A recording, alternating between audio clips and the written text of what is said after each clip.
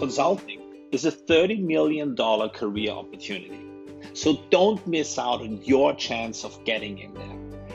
Most of you are great and amazing. You just lack the tools and the tactics how to make your light shine bright enough to be hired. I am one of the few people in this world who got hired twice by McKinsey, so I really know how to present myself.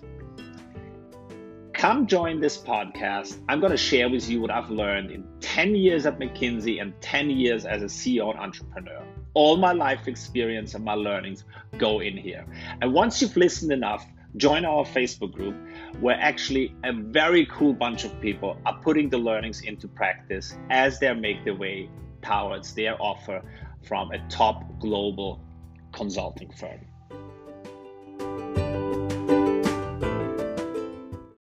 We had a question, what does the recruiting process look like? Let me give you an introduction to this today. What does the world look like for consulting companies? Consulting companies have to put in an enormous effort to recruit. They put in a lot of work into recruiting the best of the best, and they are in a tough competition for the best talent out there with all other firms that pay highly, or at the moment, again, with startups. And they actually have to put in a lot of effort attracting those people who did not have a consulting career as their first choice. The McKinsey goes, of course, after the typical MBA graduates, but it has to also attract a lot of other disciplines. For example, they have a particularly hard time attracting the best doctors as consultants, and they put in a lot of effort. You can see this by the events they put up where they invite people for 2 or 3 days just to actually show them what consulting is. And they have to fight against all these misconceptions of what consulting firms are like, that in these consulting firms it's totally tough and a dog eat dog mentality, and there's all these bullshit out there that people say about these consulting firms. I mean, talk to literally anybody and talk about management consultants, and they will immediately tell you a story how management consultants come in, talk some bullshit, have no impact at all, and then leave again and charge a lot of money for it. And that's what they're battling against. So they are working hard to find you. Yeah. But when we would have a state of the office speech, there would always be a part recruiting. And he would say, look, our goal this year is to have 1,000 new people recruited. And by now we are at 635 and we are doubling down our efforts. The big firms actually spend about $50,000 in recruiting cost for one person recruited, for one signed offer. This is the amount of money and effort that goes into this. So they are desperately looking for you. They want you in there. Okay?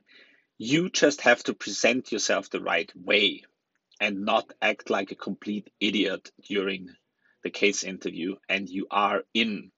If you remember only this one thing from me, then it is that it's easy to get in there once you passed a certain threshold of grades.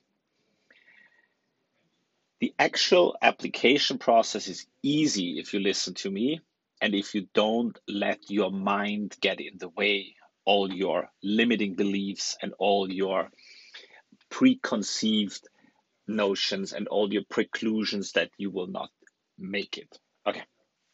So they are actually they want you to apply. They make it as easy as possible. They want you, they are looking for you.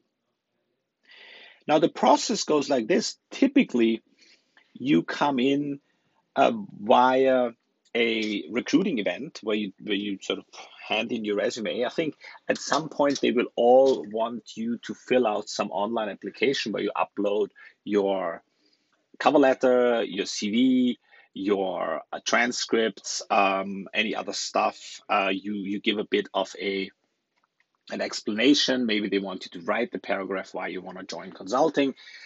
Um, if this is the case that they want you to write a paragraph, please report in the group. And actually, let's discuss what sort of paragraph they want so that we can decipher it and decode this and give you a blueprint for this. Please don't start writing paragraphs if you don't have a blueprint. What the hell you should put in there. Then they scan them.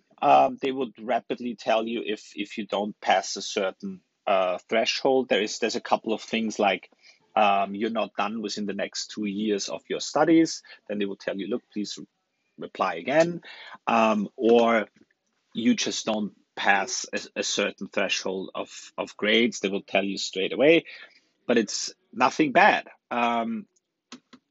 You can reapply. Yeah, if your bachelor's wasn't that great and you feel like the consulting industry is calling for you, do a master's somewhere, be excellent there, off you go. Um, it's not it's not a bureaucracy. It's an organization desperate to find the right people. So then they scan the um, they scan the resume. They have their, I don't know what sort of algorithms they use, or if they do it manually. In some way they are scanned. But if you actually have learned how to write your stuff, this is not a problem. And then some geographies and for some jobs and so on, it's just a bit of variance there. There is standardized tests such as the problem solving test by McKinsey. If you go there, it's an hour long, and they see how you score there. It's not a pass or fail test. It's just another data point on you. Again, also for the PST, you have to understand what this is and practice a little bit and listen to what I talked about it. And then you are, if this is fine, you are invited for interviews. The In different setups, BCG is sort of having these rounds where you have to go in several times, and each time you're told yes, you got to the next one. McKinsey does the so-called marathon. It's you go there one day, you've got 5 interviews. Actually, you've got 2 interviews, then it's lunch break. After lunch break, you're told if you made it to the next round.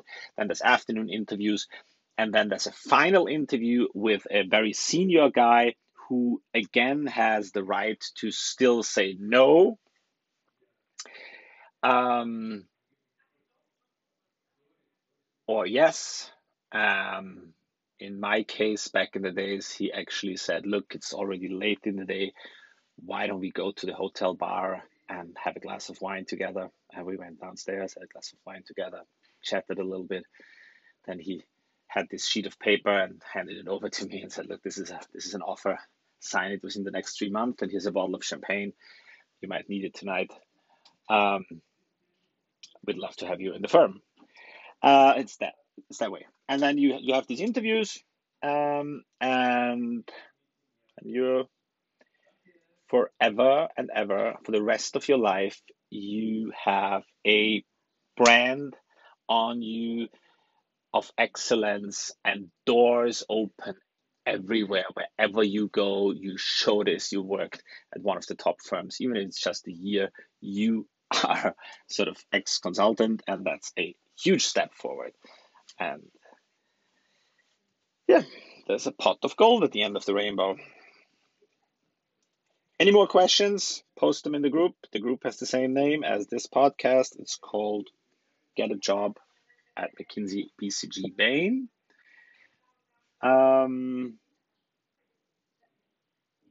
Yeah, join the group. You are great and amazing. You just need a little help to let the world know about it. You just need to learn a few techniques, and you need to get a bit of knowledge and experience how to get in there. Always remember, from my perspective, it is easy. Why is it easy? Not because I'm particularly smart, because I know a few things. So your job is not to be over the top smart. Your job is to actually acquire this bit of knowledge that I have, and then it's easy. Stop thinking that this is hard. It's like, no, anything you learn, you just need a bit of education on how this works, but it's not super complicated. Great. Be amazing.